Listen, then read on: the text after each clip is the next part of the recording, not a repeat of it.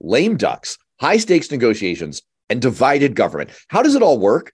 And will the next year of American government work at all? This is Beyond Politics, broadcast on WKXL radio, available wherever you get your podcasts, if you're into audio podcasts, also available wherever you get your video podcasts, if you're into that kind of thing. I'm Matt Robison, and to explain all of this, how it will work, won't work, and what might happen in the coming weeks and the coming year, I have an outstanding guest, a return guest. I'm really happy to have back Ryan McConaughey. I could give you the resume version, but the shorthand version is he used to be Senate Majority Leader Chuck Schumer's right-hand man on policy. He's the guy who used to have to herd the Democratic cats together to try to pass policy in the U.S. Senate, and that's what's on the menu right now. Ryan, welcome back to Beyond Politics. Thanks, Matt. It's great to be back. And it's great. It's great for me to be able to say that Senator Schumer is going to be majority leader, not just now, but heading into next year as well. So, yeah, surprise. We are going to have a return of Senate Majority Leader Chuck Schumer. So that's great also for all of our listeners and viewers, because your expertise, while it's evergreen, is even greener. All right. So we're recording this in December of 2022. So what I want to do first is talk about the next few weeks. Some of this, because what I then want to move on to is the next year. So look, some of this discussion may get resolved in due course in the next few weeks. We'll find out what happens, to sound like Donald Trump for a second. But I also think that this lame duck period is because it's a case study in a lot of themes, in a lot of lame ducks, which is usually about how you wrap up the year, and especially the fiscal portion of the year. So the focus right now in Congress seems to be the funding question. How are we going to fund the government for the next year? And first of all, just to set things straight here, you hear terms thrown around like continuing resolution with the abbreviation CR. You hear clean CR. You hear not so clean CR. And then you hear omnibus. Could you just walk us through what those different flavors are, what they mean? Sure. It does get arcane quickly, but I guess the best way to get into it is when people talk about the federal budget every year, and that's how it gets shorthanded in headlines. The federal budget is actually made up of multiple individual bills that cover individual subject matter. And those bills can pass separately. Usually they end up getting thrown together at the end of the year. When you're talking about sort of an omnibus, that is, you take the dozen appropriation bills, put them in one big bill, and basically make it harder for someone to stand in the way of something because it's all moving together. Everyone has a piece of something. And also time is up. And one of the dynamics of Congress over the past many years now is one of the ways to try and maximize your leverage is you hold out as long as possible. You have to fight for everything you want as long as possible. So that's why nothing ever gets done in advance, is because everyone is always playing for more time, hoping something's going to break their way. When the stakes are up, the pressure's on, that's where you get a little bit of power to get done. So when you and I were young pups on Capitol Hill as congressional staffers, there used to be, you pass a bill to fund the agriculture department and all of those programs, and you pass a bill to fund the labor department and all of those programs. Now it all gets crammed together into an omnibus, usually. Yeah, this is not new. I have to go back to the days of Robert Byrd, to when they were moving bills on an individual basis. So this is typical. And it's also the fiscal year ends on September 30th, but they almost never fund the government by September 30th. They always do. And maybe this is a bridge to talk about what a CR is. They always do a short-term bill that basically says, we're going to strike the date on the old budget. We're going to add a new date that goes from September 30th to, in this case, it's December 16th. None of the money's going to change. And just let's keep the can down the road. But we're not going to make any decisions. We're not going to go up, down, except when they do. And this is where within those sort of date change bills, they can have something called an anomaly where they make one little tweak on something. Or they can do, so you have the omnibus that is all new bills. You have a CR that is all date changes.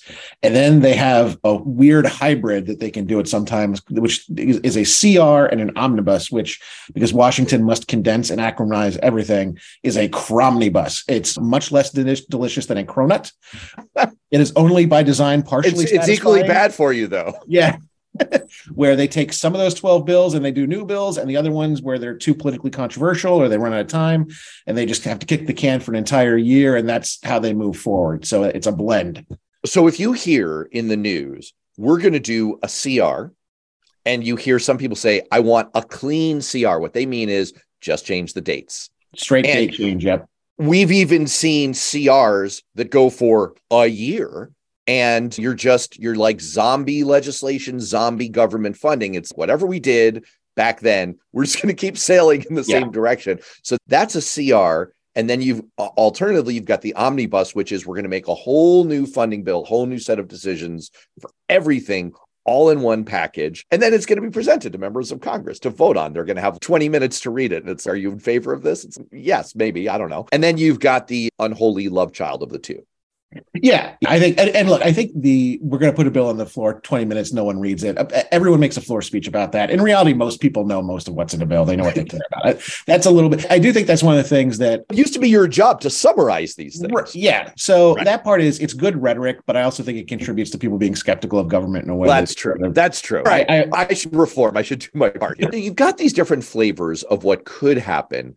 And there's been all the rage right now. This is the short-term topical piece of the discussion here, has been around what is going to happen, speculating. But I think that's an interesting exercise if you remove the this week nature of it and you think about it as just a generalized proposition. It is an interesting exercise in trying to understand what different people, different power centers, priorities, and incentives might be. So maybe you could walk us through that.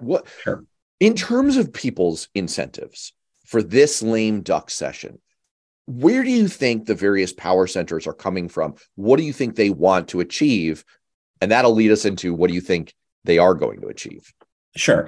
So I think to frame this specific to the funding bills, I really want to hammer one of the key differences, which is that when you're making a date change, members of Congress have priorities. They're trying to achieve things. President Biden famously said, show me your budget, I'll show you my priorities.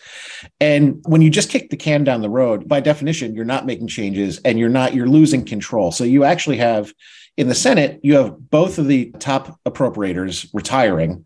They have things they want to achieve in this bill. You have other members of Congress who are leaving, and this is their last chance to make a mark, put some money towards something that they think is important, something they've prioritized, whether it's a legacy thing, whether it's just an issue they care about. And when you just punt, you lose that power. You lose that ability to make change. And so there's a real incentive to get things done. And I would say I'll start with Senate Democrats because that's what I know best and go through. I think you're looking at Senate Democrats. They are in the majority. They have unified government for the last time they're going to have it for a couple of years. And you have an outgoing appropriations chairman. So they also want to fund things like the infrastructure law that they passed earlier that needs appropriations to follow through on those commitments to keep building things that are very popular. So they clearly have incentives to get an omnibus done, a true funding bill. The Senate Republican incentives are not that different in that you have a retiring appropriations chair. I do know for a fact there are a lot of Republican senators who also just want to see things get done. And they may not be as ideologically far away from House Republicans, but as we will talk about, that could be a source of instability in the days and weeks and months to come. House Democrats, they are on the way out. This is their last chance to write a bill for at least a couple of years. Very clear incentives there to do an omnibus. If you are Kevin McCarthy and the House Republicans, you are running right now a leadership race. He's not speaker yet. He's the presumptive speaker. I predict he will be speaker, but he has to win that election. And right now he doesn't have 218 votes to do that. And part of that is maintaining leverage going into the next Congress and holding the line on spending priorities that Republicans tend to want to do. And the House Democratic majority is slim enough that you don't want to try and do it on just Democratic votes alone. I mean, if somebody catches a cold, the majority is in jeopardy at this point, basically. That is a limiting factor. And I think the crystal ball game is always very difficult here. I think you could certainly see at least a cromnibus. I'm going to be a little bit optimistic today and say that at least some of the new bills will get done just because there is so much desire. But if McCarthy decides that he has to hold the line because of his internal dynamics, then we might not get there. So I think there's a lot of desire to get an omnibus done, but it's far from a slam dunk. All right, let me just read back to you two important things that you just said. First of all, I could hear in my mind our viewers and listeners thinking like, why does it really matter? What's the big difference between a continuing resolution and an omnibus anyway? And what you just said is, look, imagine it a little bit like you're going to take a long road trip. Let's say you're driving from, I don't know, Des Moines, Iowa to New York City, and you have your GPS set up and it sets you going, and then it stops updating. That's a little bit like being in a CR. It's like you're moving along in a direction that's generally right. It's generally what you thought you would need to get somewhere. But if it stops updating, you're going to miss turns, you're going to miss ramps, you're going to miss the fine-tuned directions. You're probably going to get pretty lost before long. And that's the incentive that these departing appropriations chairs, that these departing power centers, and that even people like Mitch McConnell have. They want to put their imprint on this. They want to update the GPS. They want to fine-tune exactly where they're going and have their priorities reflected. So that's number one. And then the second thing, this is really interesting, is that Kevin McCarthy is in a very unusual political position where he gets the reality of the political situation that he's about to be in if he manages to hold together the majority and become speaker in January. And he's going to have so many fires to put out. He's going to have so many cats to herd that what he really wants is to get this off the board now, to get this done. He does not want to have this hanging over him and to have to try to marshal this together or face a government shutdown in January and in February when he's just consolidating his leadership, hopefully for him as speaker. So he has this weird set of incentives where he wants it to get done, but he can't make it look too hard like he wants it to get done because people on his right flank whose votes he needs to become speaker may not be on board. Yeah, I think I don't want to get too far into his head in terms of what he wants or what he doesn't want, but you could certainly see where his life would be easier to not have to have this. But we've already seen another case of something that was potentially on the table for lame duck that Republicans and Senate Republicans have done this too, have taken off, which is the debt limit. Is, if you want to, again, go down the rabbit hole of technicalities, I'll try and sum it up. It's America's credit card. And if you hit the debt limit, you have maxed the card out. And that could have massive economic ramifications for interest rates and a whole host of other things. And for some reason, Congress has to actively raise this every once in a while, as opposed to it happening automatically. And so Republicans have already said, that time is coming again, but we're not going to do that in the lame duck because we want to hold out and use it to go back to 2011 when they drew a line on the debt limit to push for spending cuts. They've already mentioned Social Security and Medicare. So that is the type of thing where they could be playing with fire next year, and it could certainly be a headache for McCarthy, but he's not empowered, even if he personally wanted to, and I don't know him, I don't know his mind, but even if you assume that he might personally want to save himself a headache, that's not going to happen in this lame duck. So that's going to be something that Congress has to deal with next year. And just to put a finer point on what happens if we do end up not updating the GPS and in a CR, could you give us a sense of what does that mean? Because it's so hard to wrap your head around a $1.5 trillion budget, right? And it seems like, all right, if you're providing the money and you don't do a lot of fine tuning, does that really matter? So I guess I'll ask you, does it really matter? Yeah, and it's more important than the considerations we've been talking about. We've been talking about sort of member goals and priorities in Congress, but this has real impacts on the people who are supposed to be receiving this money to do what the money is for. Just a couple quick examples. You actually had a really high profile letter from the Secretary of Defense this week saying, look, if the DoD is under the CR, it's going to affect our ability to train because there's a general provision in a CR that's no new starts, which is what it sounds like means you can't do new things. You can't do new programs. You can't start something that you haven't already been spending money on. And in the military context, that can mean anything from investing in military family childcare, housing, training exercises, base renovations, a host of things. In other programs, it means that the professional staff who administer these programs can't plan. So for one example, there is a predominantly Black institutions program at the Department of Education that is meant to support institutions of higher learning that serve predominantly Black populations. In the past, the Department of Education, it's delayed the ability to get that money out the door to help those schools meet their mission because there's uncertainty about how much money is coming, when it's coming, can we hire more staff? Another example is there's a rural rental assistance program where it's basically housing assistance for people in low-income rural communities. The technical staff there has not been able to get the money out the door, figure out what those grants are going to be to states. The process of administering these programs and actually getting money, whether it's to institutions, local governments, people in the form of an energy assistance program, that all gets fouled. And so it's not a shutdown. The money is still there. But in terms of government serving people best, serving them most efficiently, improving programs, really meeting the mission, it's handcuffs. Got it. Yeah, I think for people who were really into this topic of how the mechanics work and the real value that you get out of the federal government, read The Fifth Risk by Michael Lewis. That dives into it perhaps better than any single book that I've ever read. And it really gives a sense of there is so much value that's created by expertise and assistance through federal programs and federal agencies. They do all kinds of functions that are invisible to most of us that really support American business, American enterprise, American innovation, science, technology, that keep us safe, that keep our food clean.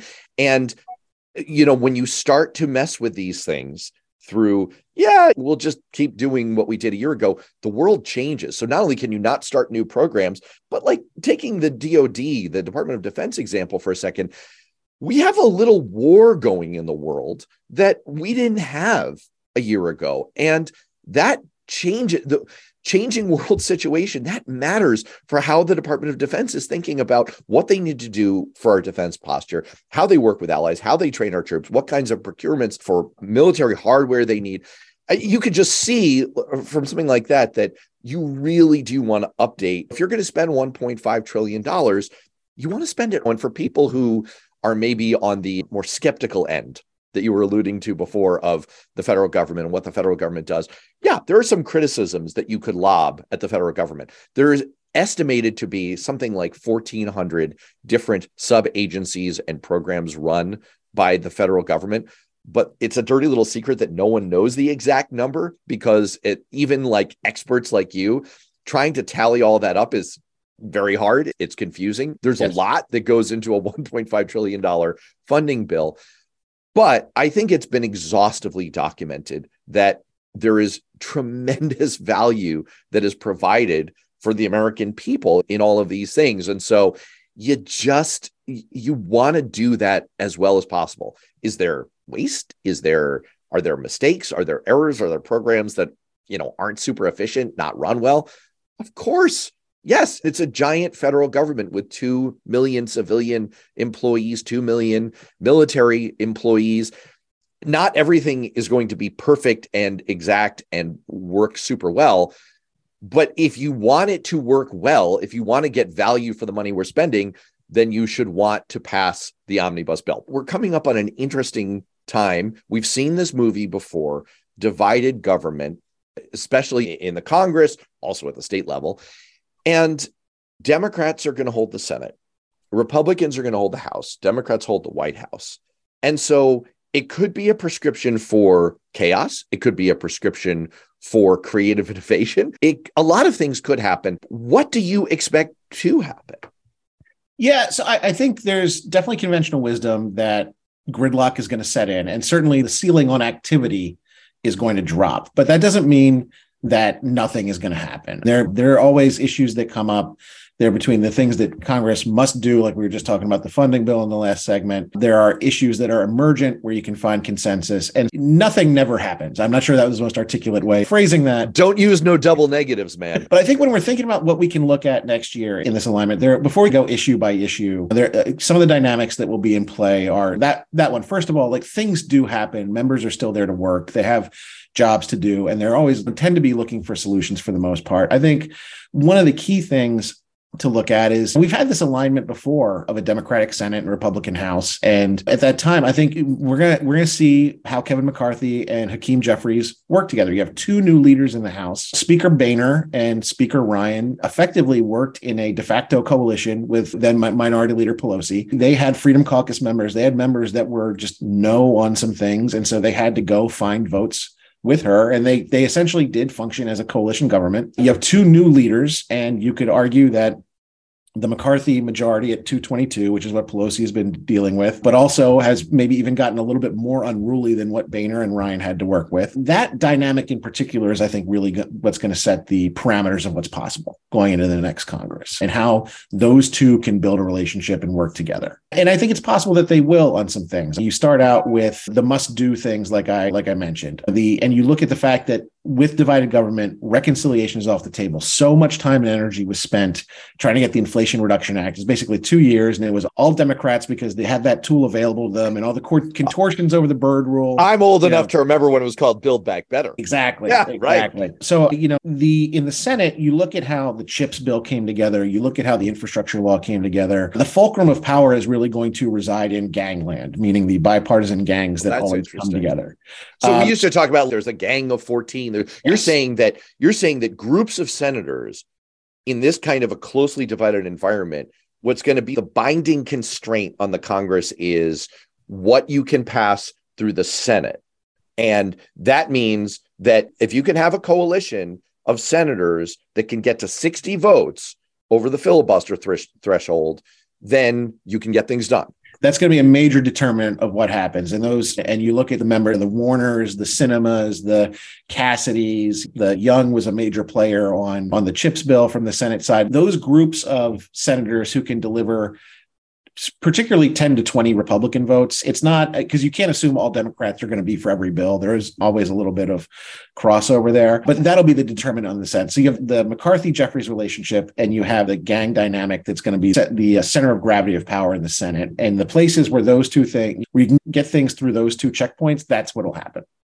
So that's interesting. So it suggests to me that the areas you were just alluding to, the CHIPS bill, so the semiconductor bill, which was really about semiconductors, but it was really about broader industrial policy. And the infrastructure bill was about industrial policy.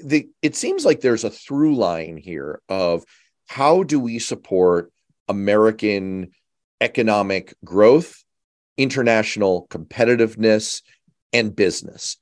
So are you projecting that might be a fertile area for a little bit of bipartisan progress in the next 2 years? Yeah, they're all about the economy, and they're also about international competitiveness, specifically on the CHIPS bill vis-a-vis China. And those dynamics are going to carry through. Economy, we're still at a place, top line numbers are good, but people are very conscious of inflation. That was the top issue coming out of the exit polls. That's not going to go away. So I think that those issues will definitely drive a lot. I actually think one area where you could see things bubbling up is in the broader area of competition policy. And by that, I don't necessarily mean international competition policy, but a good old-fashioned antitrust or new wave antitrust, actually. Because you look at all the power players, everybody's got an oar in the competition policy waters. Earlier this year, the Biden administration sent out this sweeping executive order tasking agencies to look at everything from over-the-counter hearing aids to consolidation in the tech sector to meat packing. You've got Senator Klobuchar and Senator Grassley leading a bipartisan group that has a bill about online choice and innovation, basically access to apps, tech consolidation. You have growing kind of tech skepticism on the Republican side of the aisle in general. You have Senator Booker and Senator Tester have a bill on ag consolidation. You have the FTC looking at potentially the biggest tech acquisition in recent history with Microsoft looking to buy Activision that makes Call of Duty.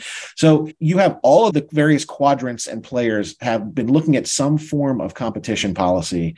And there's a lot, the question will be if any of that stuff congeals in a way that actually moves in a package, but you have a lot of people driving into a similar theme now. That's really interesting. One of the things that you do see around antitrust, competitiveness, and especially tech policy competitiveness is strange bedfellows, right? You have Democrats who in general you would think about as they're kind of against consolidation. They're against big business being able to wield more market power. But some of them are from major tech areas and are a lot more supportive of big tech companies. On the other hand, you have Republicans who generally take a laissez-faire approach to these kinds of things, who, for various reasons, are a lot more skeptical of big tech. So you're saying that's one area, in addition to some other areas of competitiveness. You mentioned agriculture, you mentioned even hearing aids, medical device technology, but especially in tech, is that one area where we could see some unusual coalitions and maybe gangs emerge? Yeah, on that one in particular, I think you already got a little bit of the gag with, again, Klobuchar and Grassley at the head of it. Klobuchar has been pushing for her tech antitrust bill about innovation, online competition to get a vote. It doesn't have 60 yet, but it's certainly well on its way to 60, and that could carry over into the next Congress. There was just also Senator Klobuchar, again, just held a hearing this week on the Kroger-Robertson's grocery merger. And because we are in an environment where people are feeling their pocketbooks pinched, and you do have on the Republican side a rising sort of tide of economic populism. I do think that's going to be one of the Trumpian legacies that you even see in a number of Republican members who may be looking to throw their hats in. That'll be another dynamic. In the Senate, you're going to have a bunch of senators auditioning to be president over the next 2 years and getting in the primary. You have a sort of more economically populist Republican Party than you've traditionally had. You have a focus on consumer issues. You have the crypto meltdown. Ticketmaster. Oh, Ticketmaster, right. The Swifties are outraged. And Congress takes notice of those types of things. I know we want this show to have a long shelf life, and it would be like, oh, maybe people won't remember in 6 months what happened with the Taylor Swift tickets. Hey, I have a prediction for you. I think they will, because I think the problems are going to keep rolling on and on. Getting Taylor Swift tickets is going to continue to be a problem. I suspect she will continue to be popular in 6 months, but you do have, so there are a number of, and again, it's not just tech, but you do have that's one of those areas where the factors are aligning. It's not just there though. Senator Romney has been involved with Senator Bennett and saying, hey, look, we had an enhanced child tax care credit. Maybe it won't be the same thing that we had in the rescue plan bill, but we do want to help working families. So let's work on that. And even if things don't get across the finish line, as from your time there, legislation takes time. And like this Klobuchar-Grassley tech bill, they did a lot of work on it this Congress. Does not look likely to pass this Congress, but they won't be starting from scratch next year. And that could be possibly coming up. And they're also what I call like the bipartisan bigs. And those are things that are not every year bills, but like their time is up. For example, the Farm Bill is up next year. And that is a bipartisan interest in food, nutrition policy. Every member from every part of the country has an interest in the Farm Bill. Clearly, obviously, the members who represent ag states. FAA reauthorization is up next year. Everyone wants to keep the planes in the sky, keep air traffic control functioning, have that transportation system working for us. And so there'll be an interest in making sure that bill gets done. Things will move. It won't be as much, and it won't be as necessarily, as some would say, transformational in terms of the Inflation Reduction Act. It won't be as much of one party's agenda, but that doesn't mean real work isn't going to get done.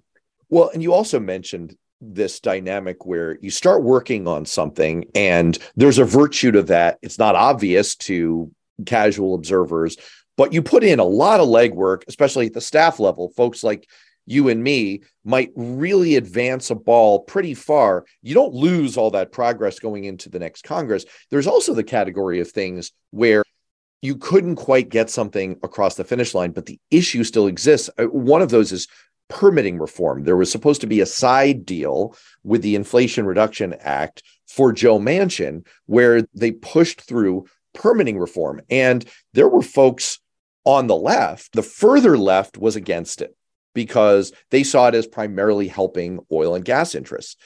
But there were people on the left, but maybe more toward the middle, who were saying, hold on a second. This actually helps renewables. And let's not forget that we're still in an energy environment where there has to be some interface between oil and gas resources for generation of electricity, for your sort of base load of electricity all the time, and more intermittent resources like wind and solar. And so permitting reform seems to be something that, are you expecting to see a piece like that maybe come back, but this time under more Republican auspices?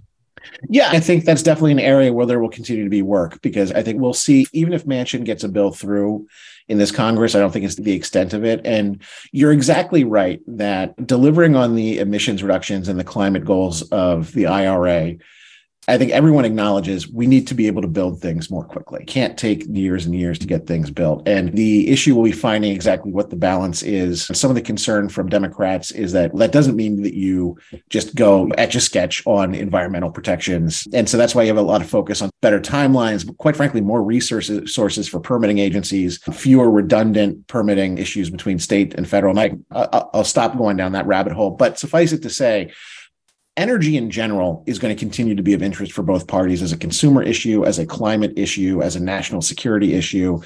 And they come at it from somewhat different emphases, but there are Republicans who are now focused on climate. I don't think you're going to see like a carbon price get done next year, but there's a thing called a carbon border adjustment, which is basically a competition measure that is, all right, look, if we're going to reduce our emissions, we want the products coming in here to be cleaner. We're looking at you, China. That is also a China competition thing. So that could be a kind of sequel to CHIPS that Republicans and Democrats get together to work on. Permitting, border adjustment. These are technical energy issues, but they're important to goals that both parties have in terms of enhancing our energy and climate goals. So I think that feels like we'll see. I would personally love to see something get over the line on those in the next Congress. And, we'll see what happens, but I expect that work will take place on both of them. Let's put a bow on this section of the conversation that you might call the hopeful view of the next year, which is there's a saying in Washington, there's no permanent friends and enemies. There's only permanent interests. And both parties do have some long-standing permanent interests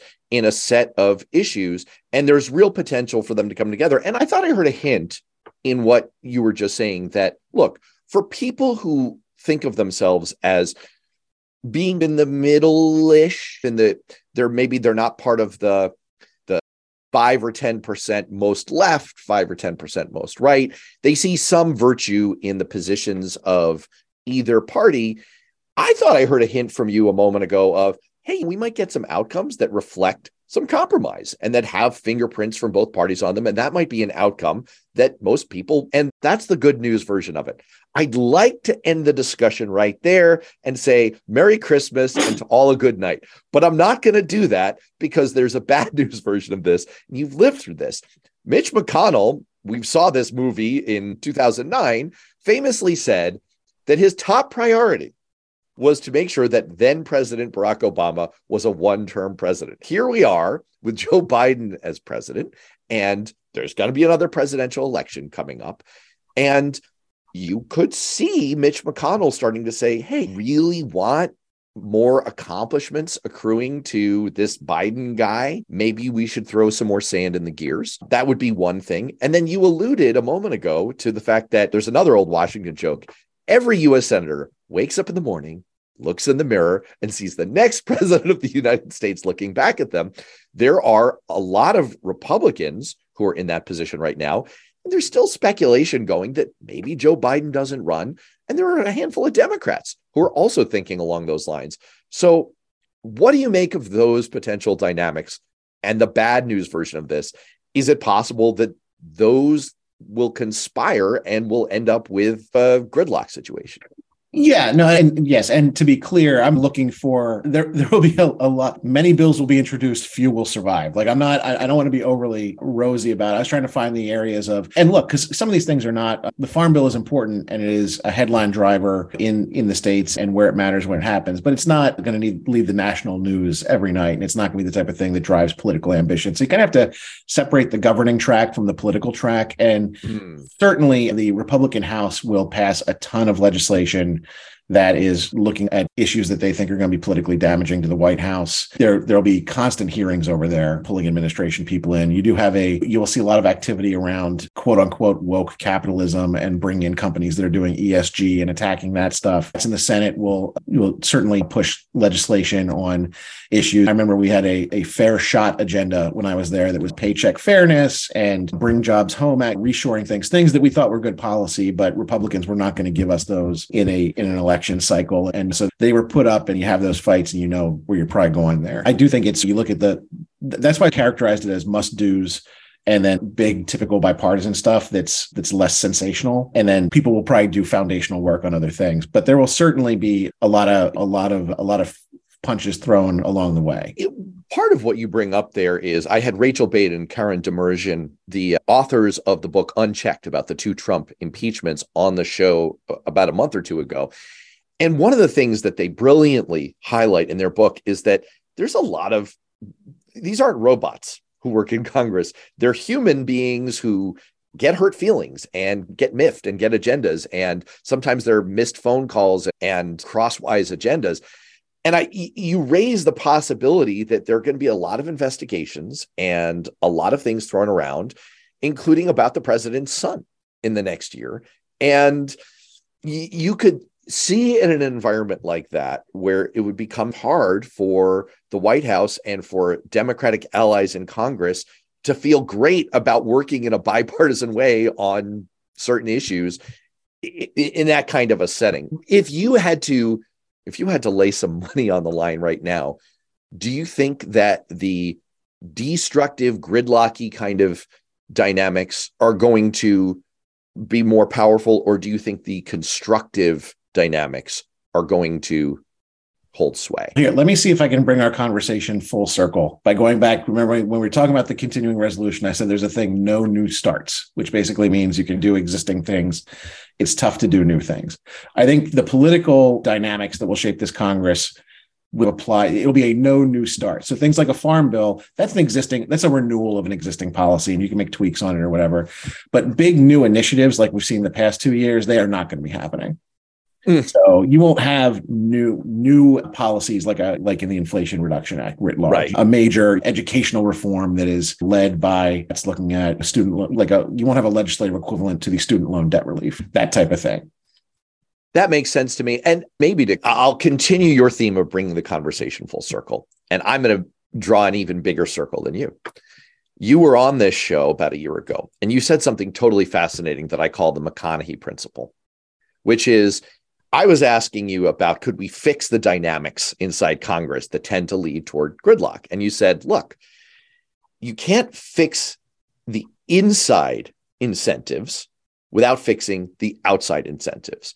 Representatives, senators, they respond to their political incentives, and the pressures on them from the outside in the races that they have to run, the elections they have to win, determine how they behave once they're elected. And so your prescription was, we have to worry about those outside dynamics. And then inside Congress will tend to take care of itself, at least a little bit more.